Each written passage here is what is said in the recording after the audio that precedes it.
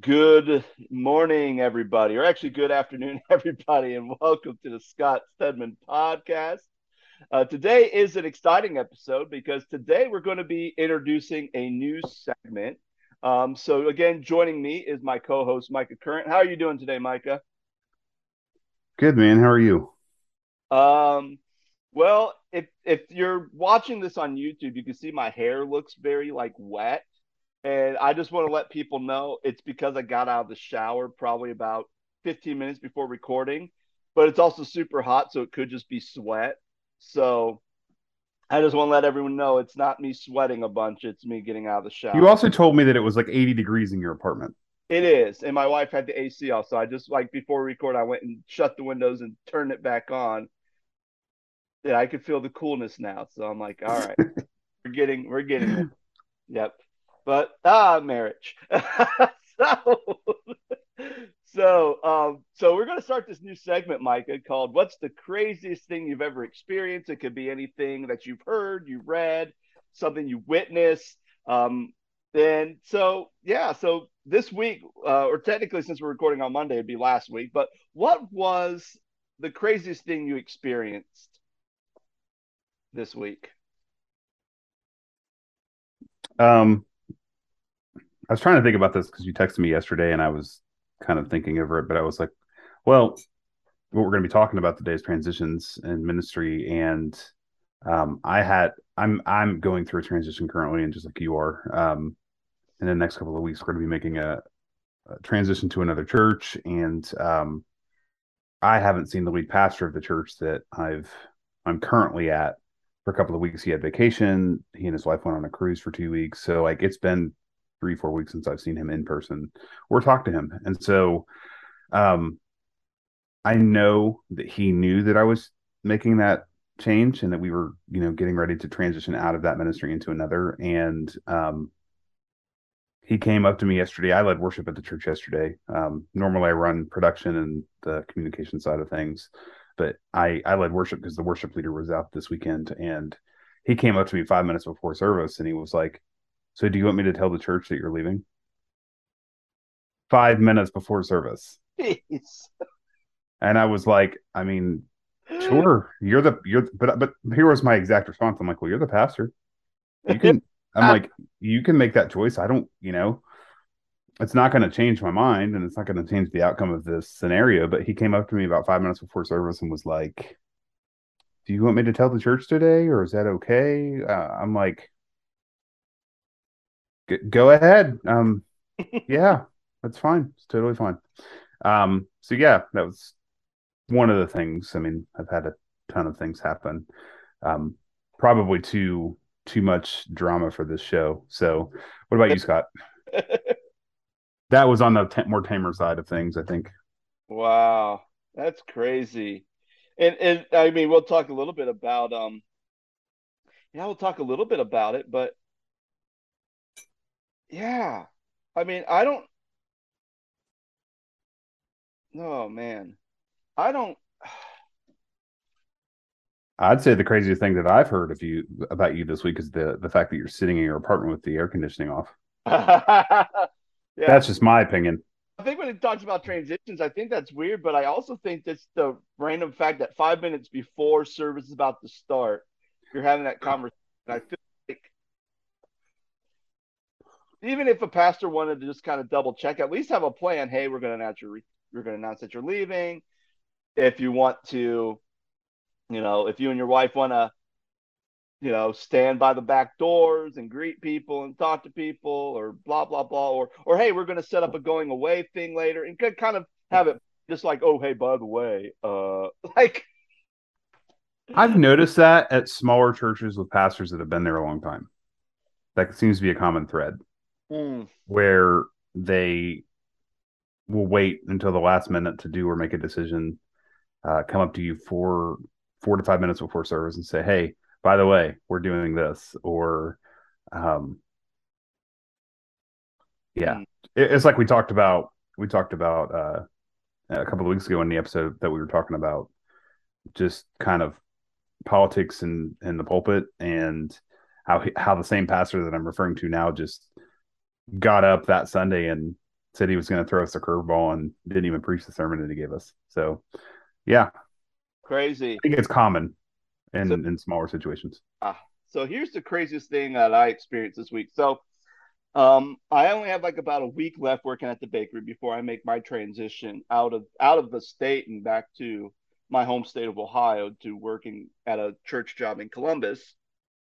So occasionally, since I'm by a loud mixer, I usually have my earplugs in, and I'm listening to podcasts, kind of catching up on stuff. So I was listening to the Holy Post podcast. It's episode 513, and usually they have like something where they talk about random things, usually animals, or sometimes they talk about butt news. Like they have a segment called Butt News. So don't ask me why. I don't know why that is a thing, but one of the conversations is, and this is a term I've never heard before in my life, so that's why it's crazy.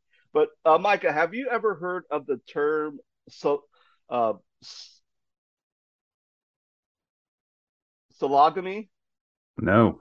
Sologamy, which you would think, like my first reaction is like, okay, like ogamy, like kind of like polygamy or anything like that. So I'm thinking it's just like two slugs that like love each other. Like that's what I was thinking. No, sologamy is when a person, a human being, wants to marry themselves.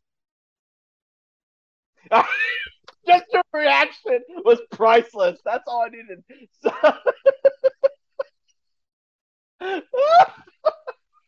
so I'm listening to this conversation and I'm thinking, there's a couple of things I'm thinking of. A, how narcissistic must you be that you think, you know what? I'm so good looking. I'm such a big catch that I don't need anyone else in my life. I just want to marry myself. Um, I can think of a couple people.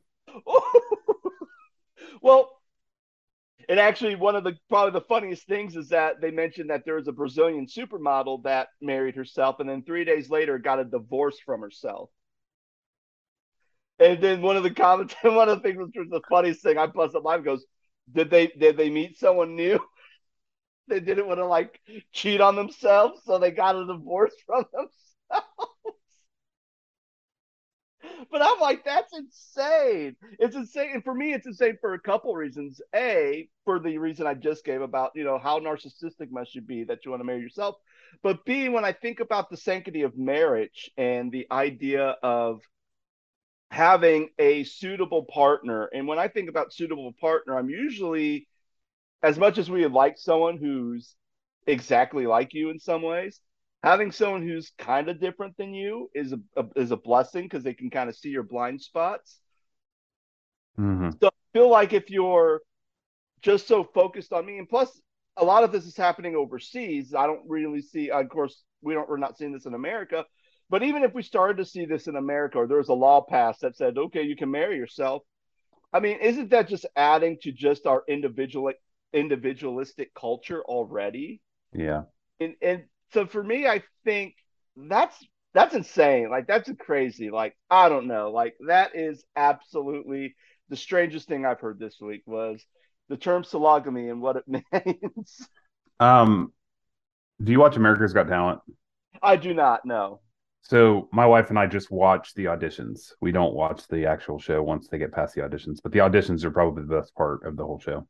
But a couple of over the weekend we watched And one of the auditions episodes, and there was a guy um, who went up to audition. I don't know if he was a magician. It really doesn't matter what his talent was in this moment, but he talked about his partners. And so he was apparently married to somebody and they had a girlfriend together. But I forget the term that they used. And I had never heard it before. My wife was like, "What?" But apparently was married and then they had a girlfriend. So they shared a girlfriend together. But there's a term for it. is it? It's not polygamy, is it? Because poly means more than one.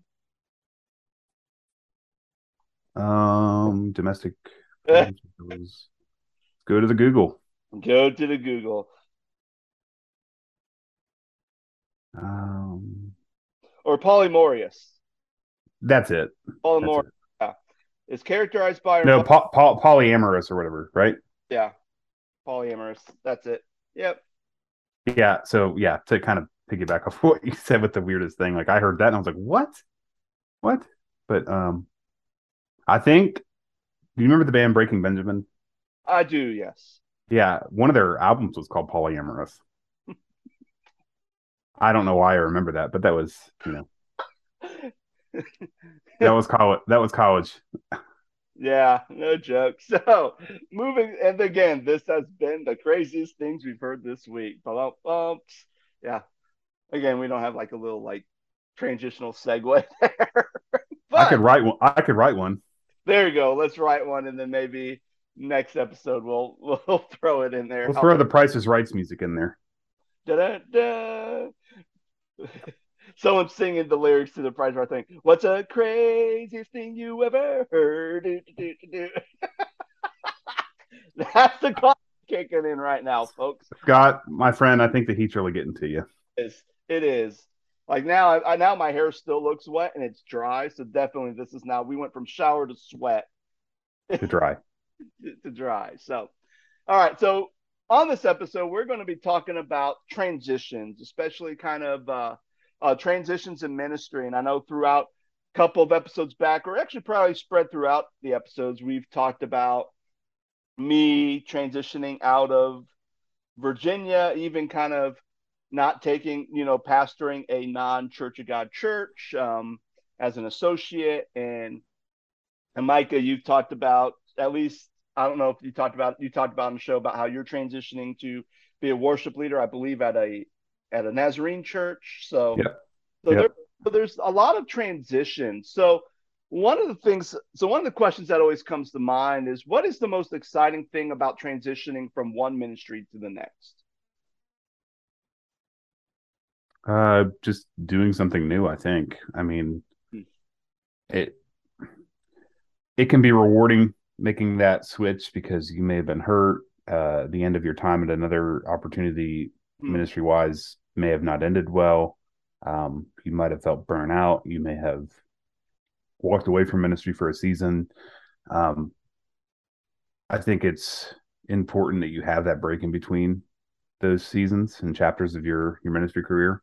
Um, but yeah, I think it. Well, yeah, and then the most exciting thing I think would be just to see how other ministries do things differently. Um, it may align with what you believe and may align with how you would like to do things. Maybe, for example, you're going from a church of 50 to a church of, I don't know, 500, 600 people, and they seem to run things more smoothly than they would in a smaller church, and they have multiple staff members, and um, people have their lanes that they serve in, whether it's children's or student ministry or worship ministry, tech, creative, lead pastor, executive pastor, et cetera, et cetera. And in larger situations, you get a chance to thrive more in the area that you're called to instead of having to focus and divvy up all your responsibilities into multiple areas of ministry. So it's exciting to see just how things are done in another situation. What about you? Yeah, I would agree with everything you just said. I think the other thing that's I think exciting for me is just taking everything you've learned from your previous experience, both the good, the bad, the ugly, and just kind of taking some of the valuable nuggets, lessons you've learned, and just kind of implement that into your new ministry. And I said this on other episodes, Scott, but like I had a pastor tell me years ago to love the people and take your time. So like when you go into a new situation, just sit back, listen. It's important to have that balance of like, yes, you want to dive in head first and really learn the ropes of the new ministry that you're serving and be a part of. But at the same time, you need to just kind of, you don't want to go in there and, flipping chairs and painting the whole building and, making all these abrupt changes because that could backfire in your face. Yeah, absolutely. And I mean, I think a lot of it, and I think a lot, even with that, I think a lot of it also has to do with the personality of the leader that's coming in Mm-hmm. to the. I also think it also has to do with kind of the culture that you're going into too, because if you have a healthy church culture and you have a leader that comes in who's very okay, I have a vision, let's go, let's do things, but at the same time, it's also very good at having that balance of I'm going to make some of these changes, but at the same time, I'm really going to get to know the people that I'm serving, um, or the families that I'm a part of, or the kids that I'm going to be ministering to. And I think, you can go and make some changes, but there has to be a balance. If you just go in there all like, okay, we're changing this, and you have no relationship with anybody in that church, then you're really going to be like, then you're really going to be having a hard go at it.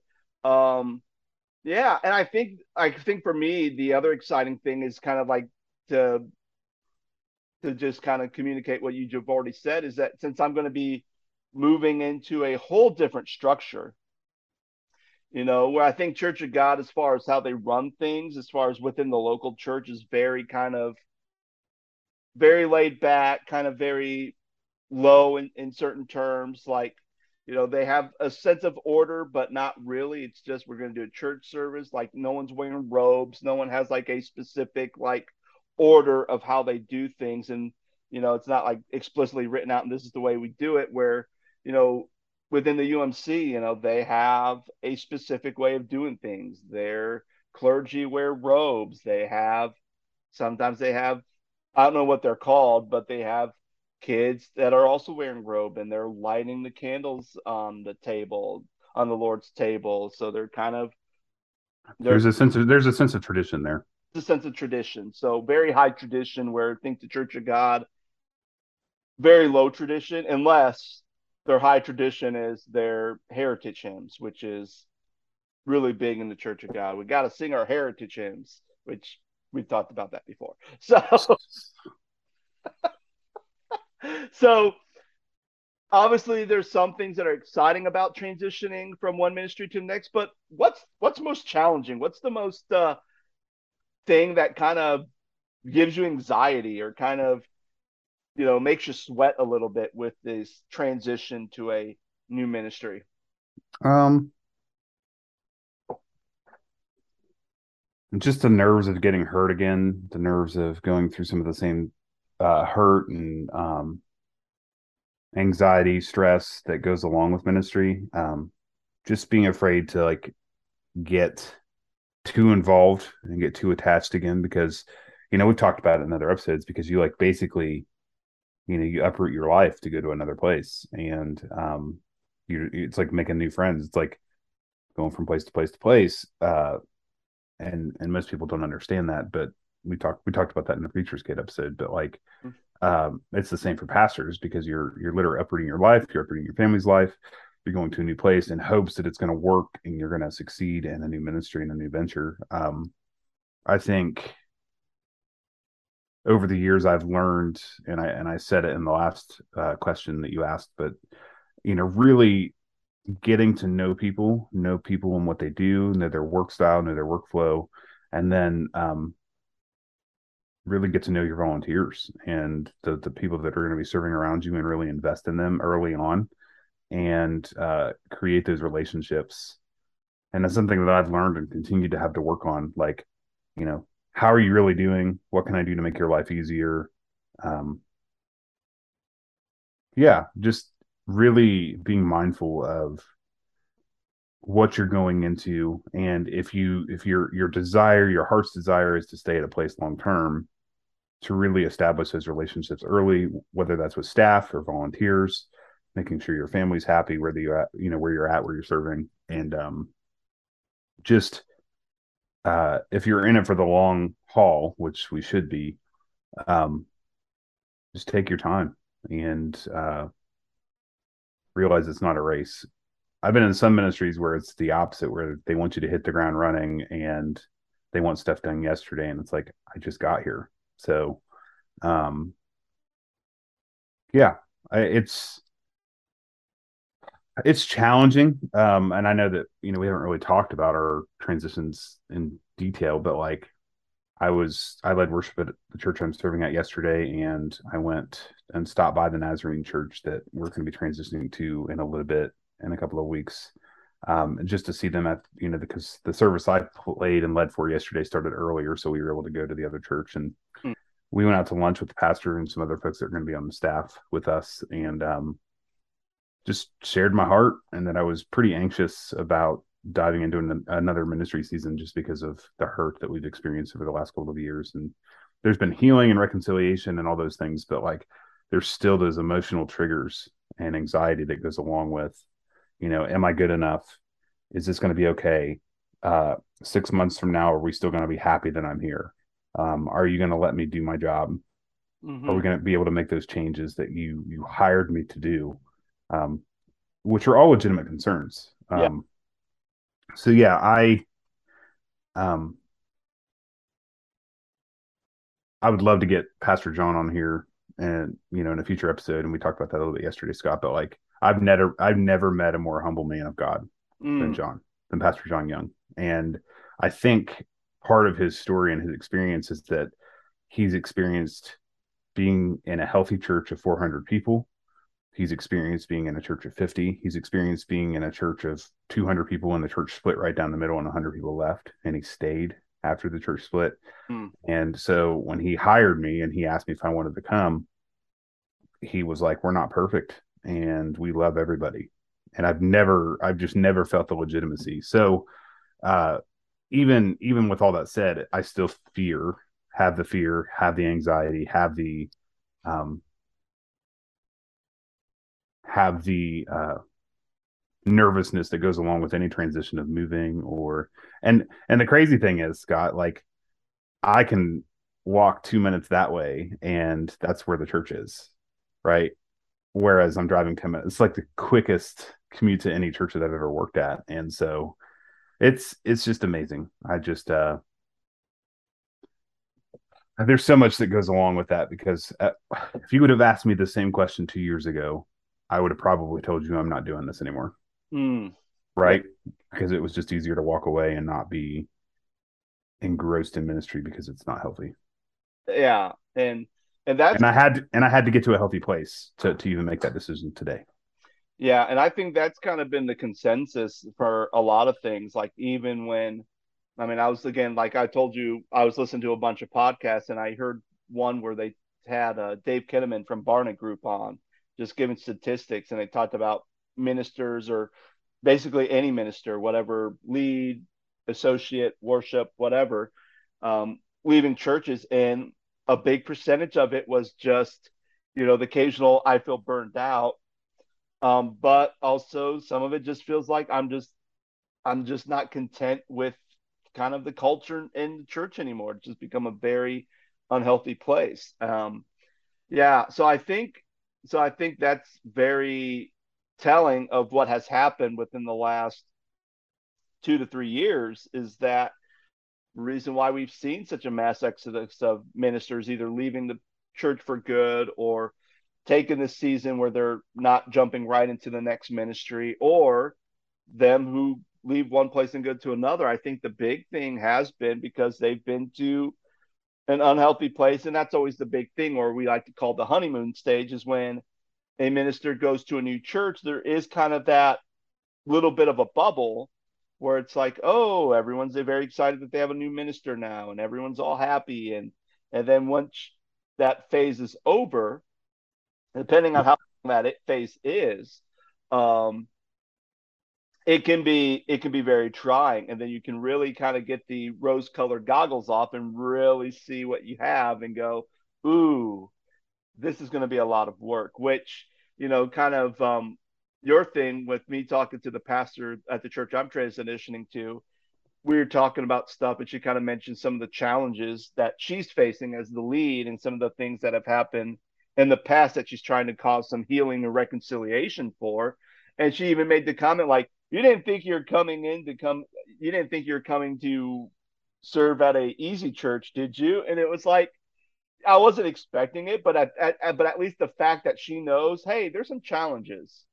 There's some things And that, most pastors, Scott, want to ignore that oh yeah, and be very passive.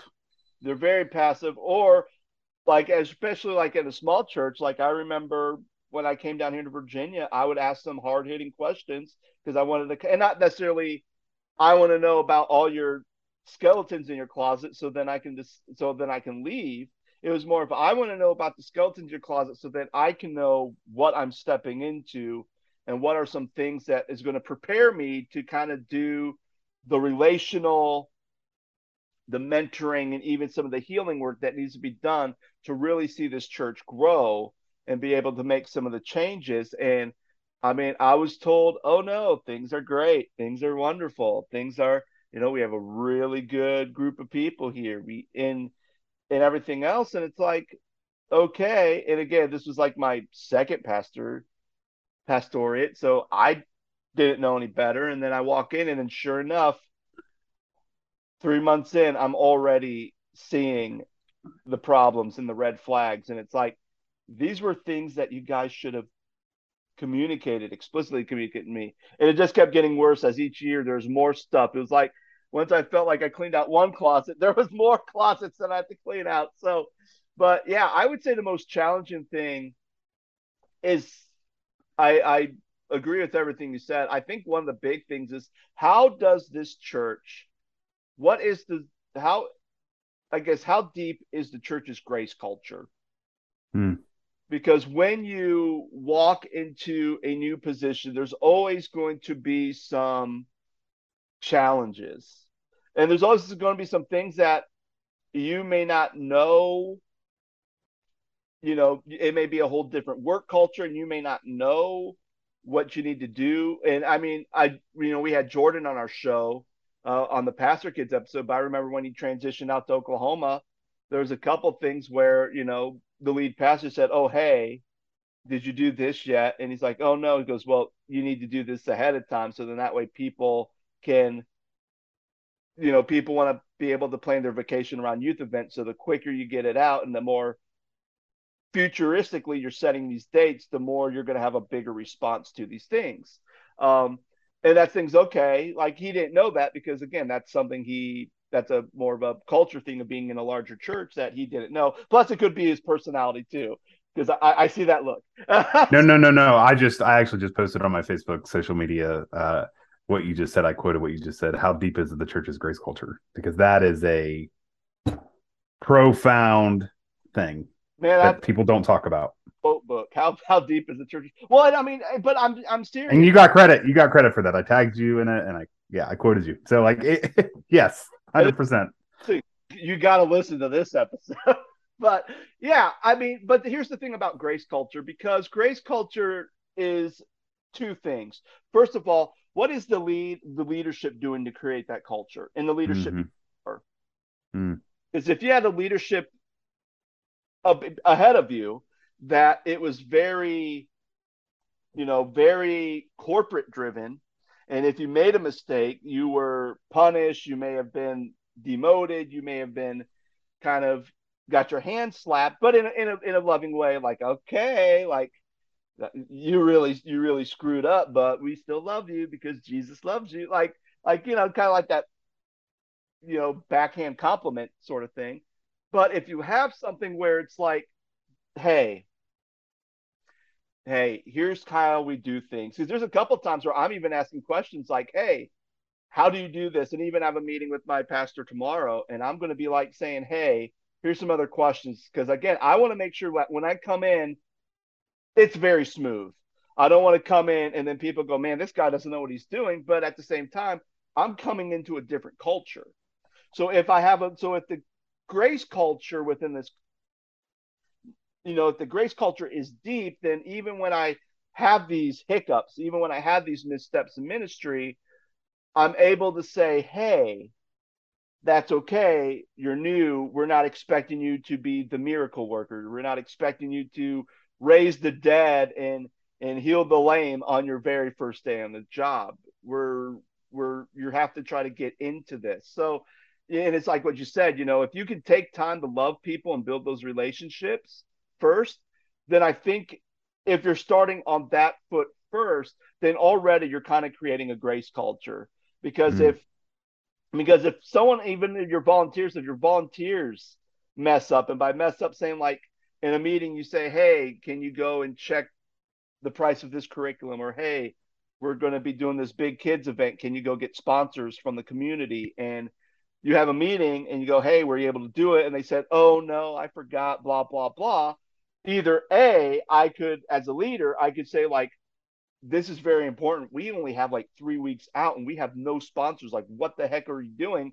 And I could go like that and really cause a lot of guilt and shame. Or I can say, that's okay. Do you need help?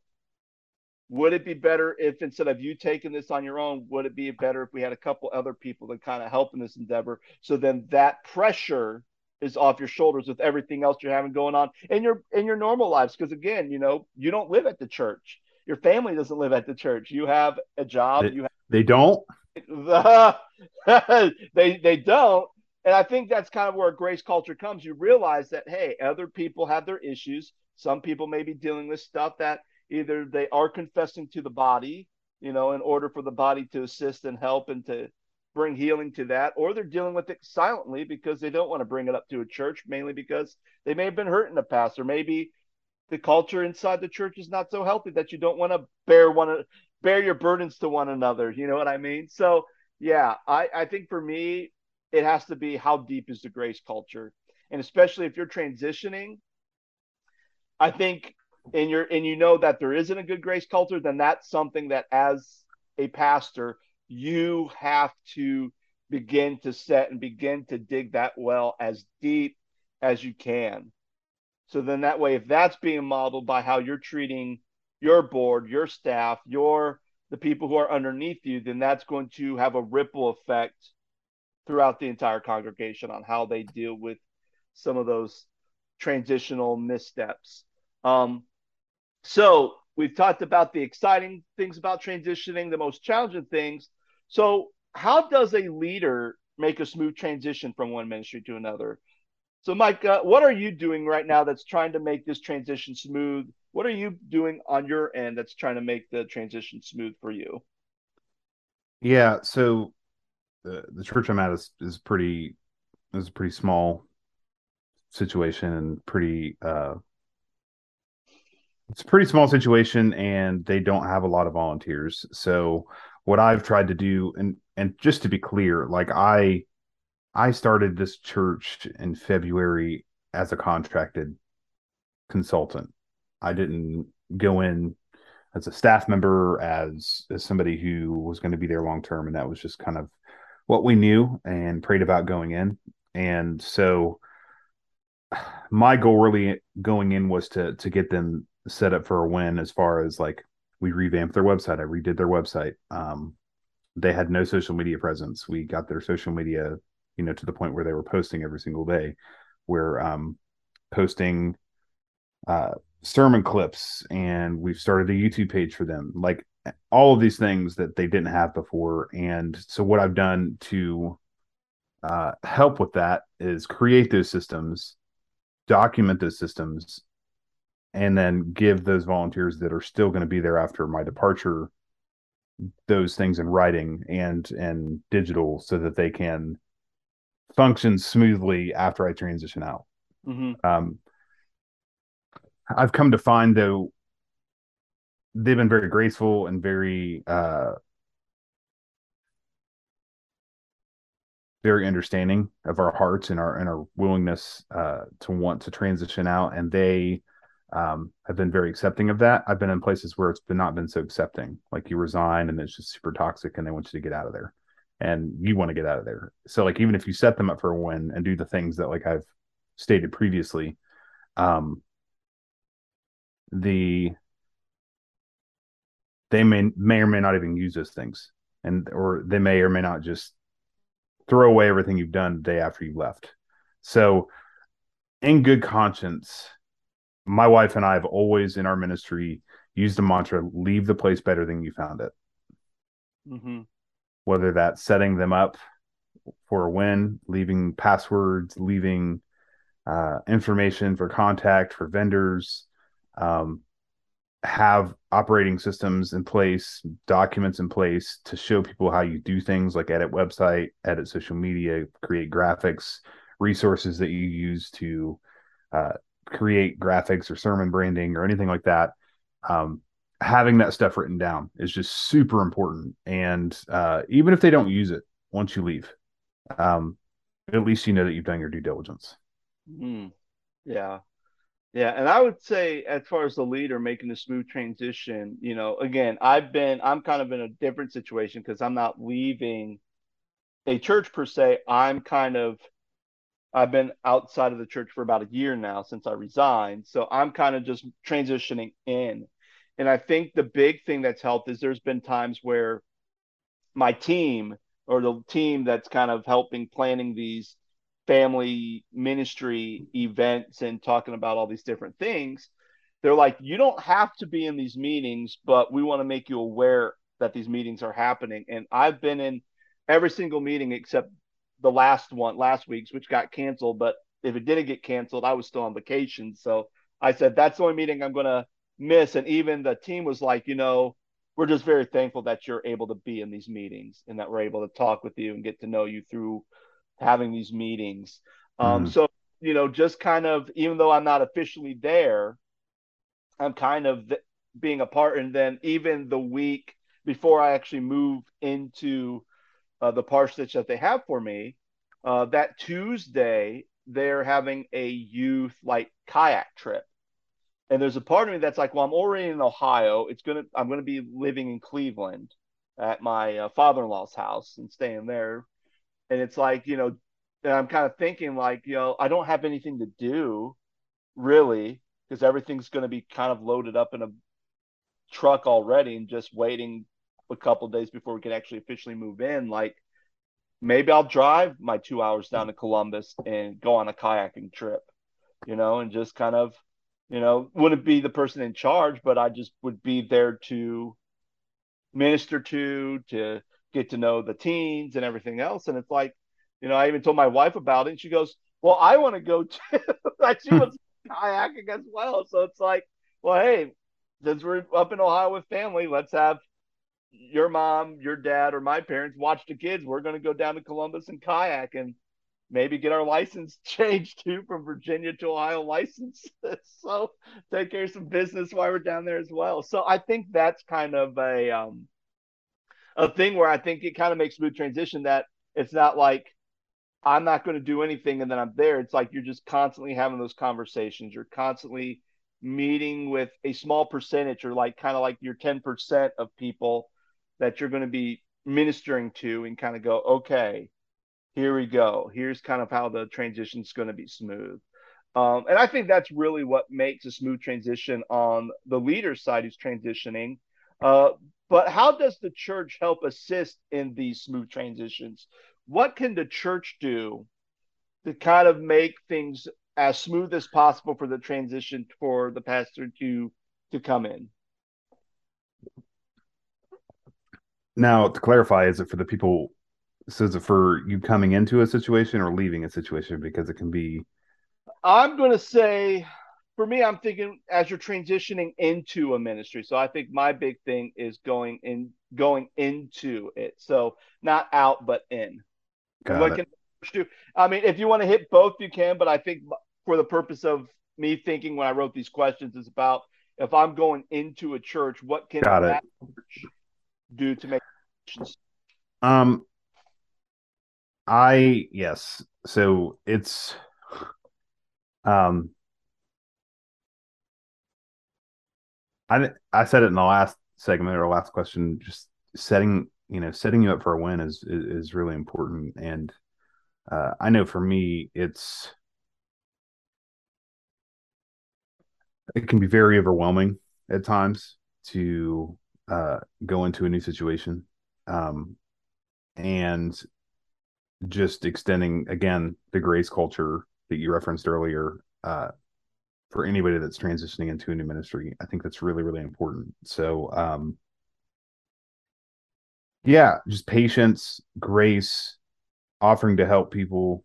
Uh, and again, I think that goes along with getting to know people once you start in a new assignment. Like really just going out of your way, taking your volunteers out to lunch, grabbing a cup of coffee, um, just learning about how they serve the ministry that you're going to be serving because it's a partnership. And so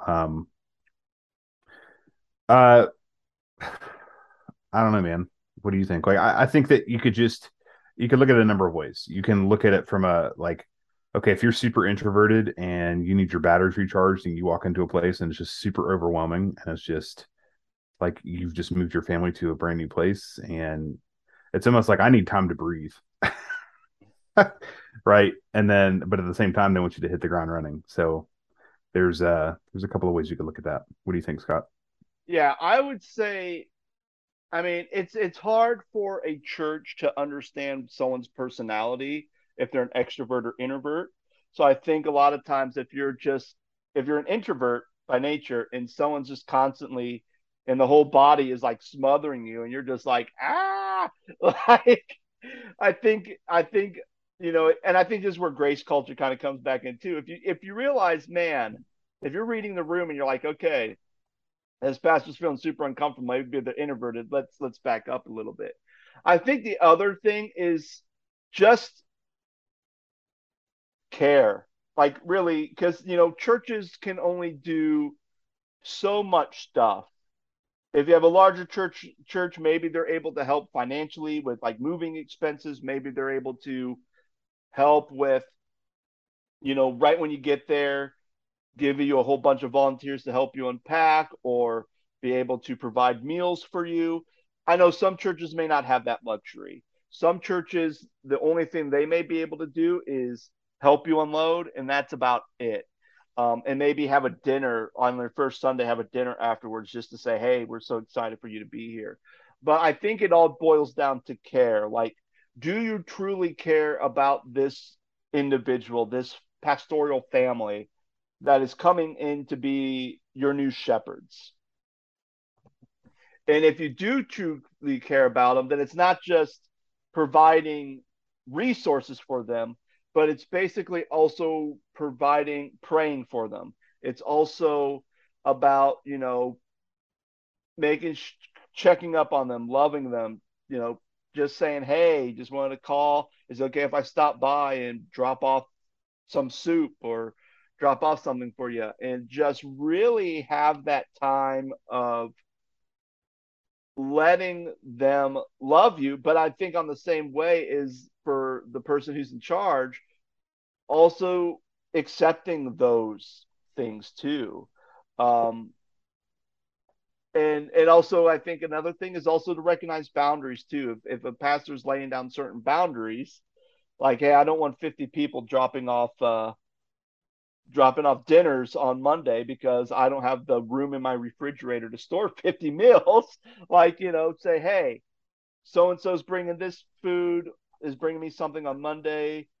These three people are bringing me breakfast, lunch, and dinner. How about you bring it on Tuesday? Would that work for you? So then that way we can kind of, because again, our fridge is full and our hearts are full and our fridge is full. So if we can space that out a little bit, that would be great.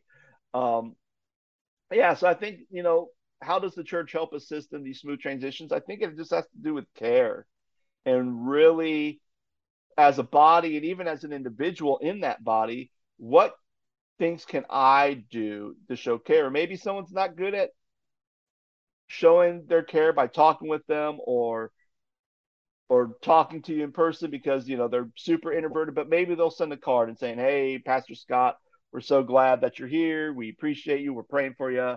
you know I mean, I have literally boxes in my house, in our apartment, of every single card I have received from church members. And and it's good because sometimes I'll go through them and I read them, and it's just very uplifting seeing people from Cortland, seeing people in Stanton, seeing, I'll probably get some cards and stuff from people when I'm in Bexley, and I think that's always going to really show how much people care, and it's going to kind of again help me be in the right focus that these people care about me and I care about serving them and loving them. So it's kind of that duality of care between the person who's transitioning into their a specific ministry at a church and the congregation showing that same love and care to the pastoral family that's coming in. Right. Yeah. So anything else that we haven't covered about transitions? I mean, I feel like we've kind of hit the foundation or the four pillars, I guess. Is there anything else about transitions that we need to discuss? I mean, I guess maybe we could both uh, share what we're doing, I guess, and like how how we're doing in the moment and how we're feeling about those things. Yeah, absolutely. Um, Hmm. Especially being, Church of God guys who are ordained in Church of God going to a completely different denomination, if you want to call it that, or ordinance or church or style of church or um, yeah. So and the transition, as it's happening in real time. So like I said, we over the last couple of years have really had a heart for consulting, coaching, and leading churches into the 21st century. I'm using that term lightly because of just live streaming and the need for live streaming. And uh, back in February, a friend of mine who's leading worship at the church that we're at now, he leading worship at the church we're at now, he called me and said, "Hey, I really have a need for a person to run my tech. And would you and your wife consider praying about that?" And I was like, "Sure." So we came in, we knew it wasn't going to be long term, but we also knew that they needed some help in reference to their website, for example. Their website was 3 years old and had never been touched in the last 3 years.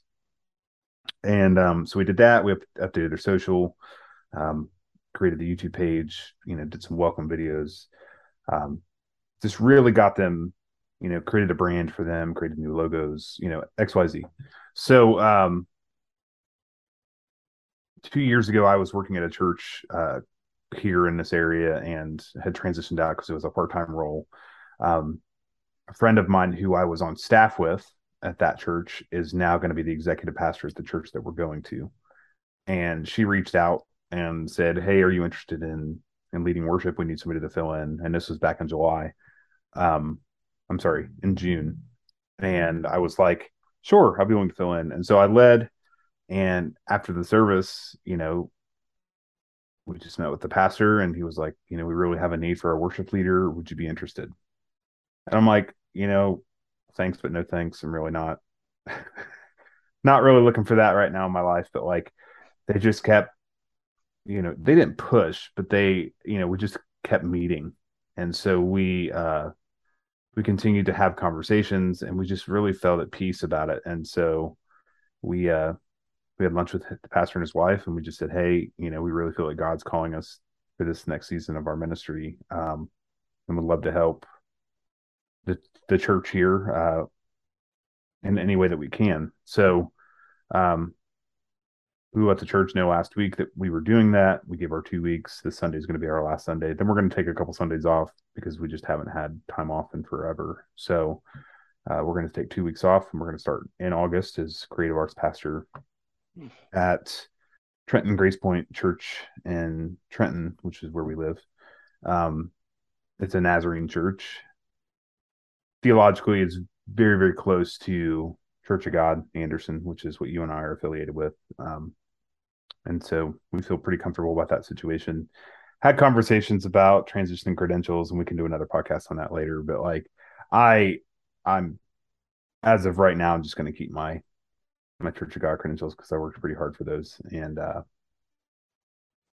yeah, so we're excited. We're kind of nervous. We're excited, but like we said it earlier, Scott, but like my wife and I are like, we go into this church, and yes, there's some work that needs to be done. Yes, there's some things that we need to tackle, but like the people are so loving. And you talked about the grace culture earlier, and it's like my wife and I are kind of like waiting for the other foot to drop because like these people are so nice, and I'm like, why are these people so nice? Like, I'm not used to this. So, I think it's just something that we're gonna have to work on, and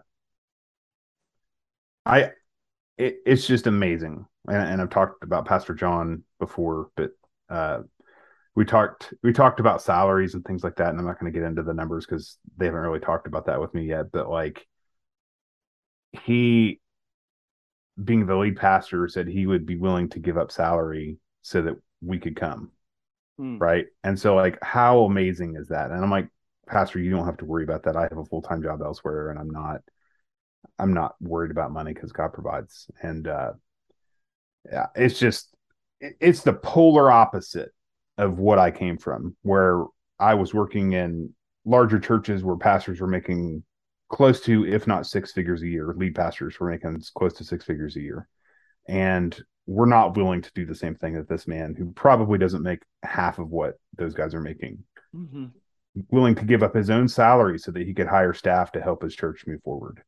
Yeah. Like, that is a humble man of God. And so I was sold from Yeah. that point. So what about you, Scott? Like, talk about I know that you were a lead pastor in Virginia and you're going to be Yeah. transitioning to a UMC church. Yeah. So yeah, very, very interesting. So so the transition for me is one of excitement and a little bit of nervousness too, because again, I'm going to be I'm pastoring. glad I'm glad I'm not the only one that's nervous. Oh, it's the thing. I think even if I was transitioning to another Church of God church, I think I would still have nerves just Mm-hmm. because of the way things went down here. Like, you talk about loving people and people who are so kind and loving. And one thing when I was my first pastorship in Cortland, Ohio, like that was my congregation. Very loving.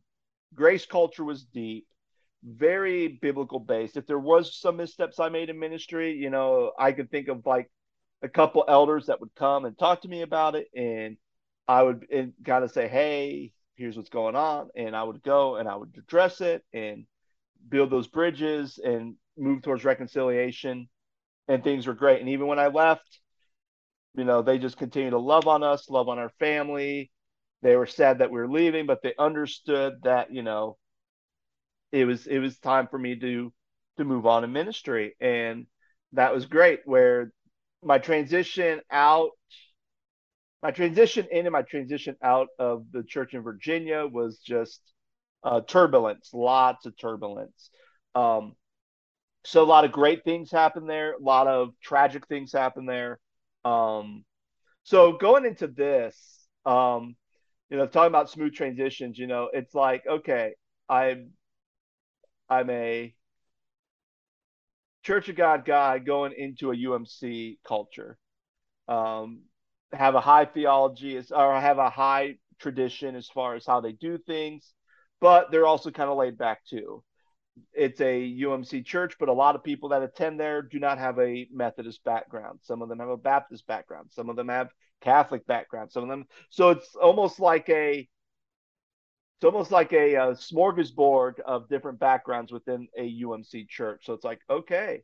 Um, it's also in a very high suburban neighborhood, which terrifies me in some ways, because it's like, wow, it's very like Pleasantville kind of thing. Very leave it to Beaver when you walk in there. It's like, oh, this is, and even like when I tell people, oh, I'm moving to Columbus, like, oh, where? I'm like, east, like, oh, this area. I'm like, no, Bexley. They're like, ooh, you're moving to Bexley, Mr. Big Time. And I'm thinking, what? Like, so there is a culture about the community that I'm moving into. So that's a little nerve wracking to me. But and then also, how does my view of the scriptures, how does that relate to the people that I'm serving? Because I'm going to be serving kids and youth and families and kind of overseeing all those ministry and really recruiting volunteers to do that. And I'm also going to be helping with oh, I can't think of it now, but there's a big thing that they do where it helps with um that they do for 6 months out of the year where they kind of have people, oh, confirmation. I'm going to be doing confirmation, and that's something that's not a Church of God thing. Mm-hmm. So, and I even last conversation I had with my pastor, I'm like, oh, I started asking questions about confirmation. He goes, don't you dare worry about confirmation right now. That's still a long ways off. We just want you to worry about getting settled and just kind of building those relationships. And that's the thing. Like for me, I'm a workhorse, so Yeah. I will hit the feet running. So the fact that I was offered this job in like spring, and I'm not starting till almost like into summer fall, like I'm chomping at the bit. Like I'm like, man, I'm ready to go. But I also have to kind of put those boundaries in place and say, hey, I need to settle down too. So Well, for how do you feel about that, Scott? Like, as far as the making that transition from Church of God to UMC and having to do things like confirmation? Do you feel uneasy about it? Do you feel okay about it? I, Um, here's the thing. I felt nervous about it until I talked to the person I'm replacing, because we had a meeting, and they even said with confirmation, the person before him, they did it this way. For him, it was more about getting the basics, like who is Jesus?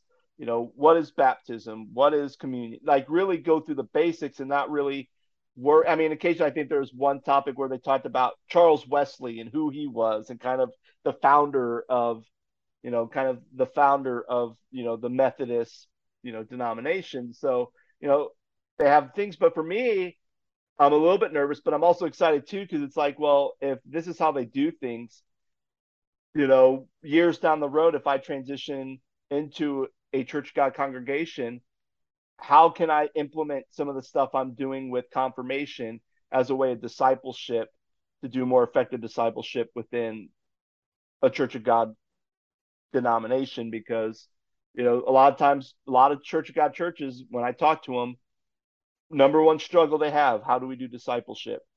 We just are having struggling with discipleship. It's like, okay, well, maybe I could help in that endeavors because I was at a non-Church of God church that really focused on discipleship through confirmation. So I'm kind of excited about that portion as well with confirmation.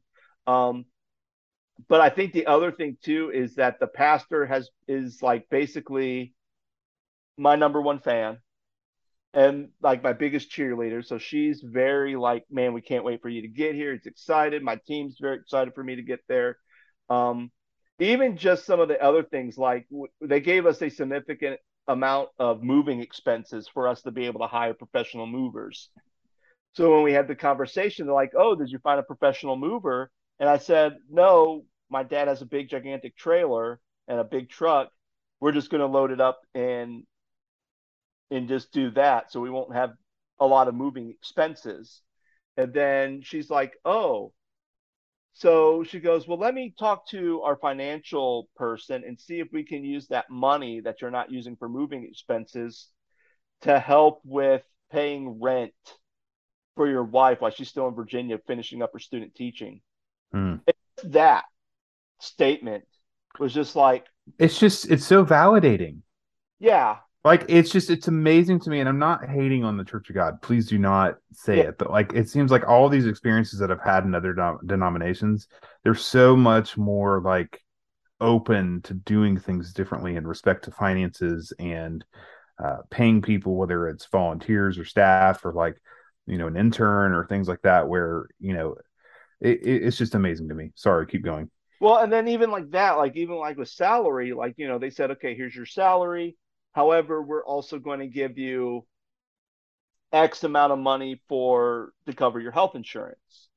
Mhm. And the amount they gave, I'm thinking, there's no way I have ever spent that money on just premiums, yearly premiums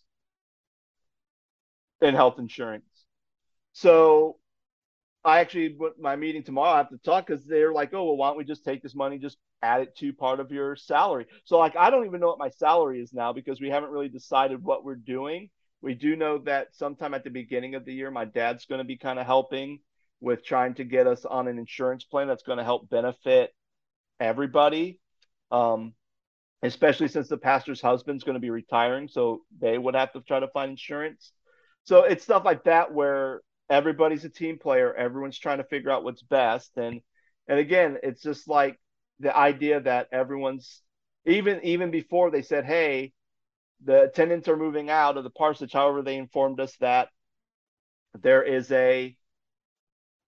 there's some fixed things that need to be fixed in the bathroom. So we're going to hold off on you moving in because we have a company coming in right. They said it's going to take 48 hours to do the work they need to do in the bathroom. So it's like stuff like that where I'm not moving into a house that's like first day. It's like, hey, the shower head shot off.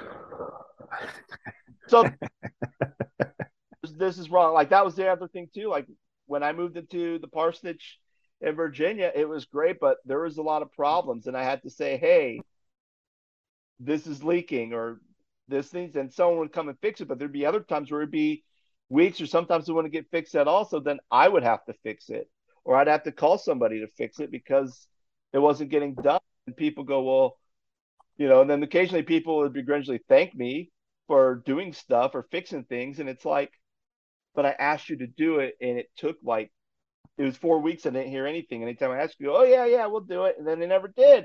So it's like I had to take matters in my own hand because if not, then the water bill was going to be expensive and the church was paying the utilities at the time. It's like, I don't want it to be a financial burden on the church because you guys aren't coming to fix a leaky faucet or just replacing the faucet in general.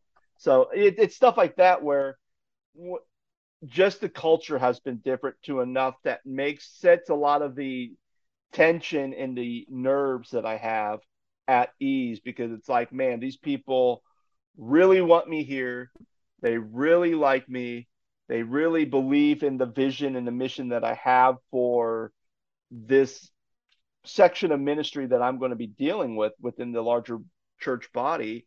And it just validates so many things. And especially for someone who's been in a ministry and went through a very bad go at it in ministry, just having that can really renew and refresh one's calling to ministry and going, this is great. So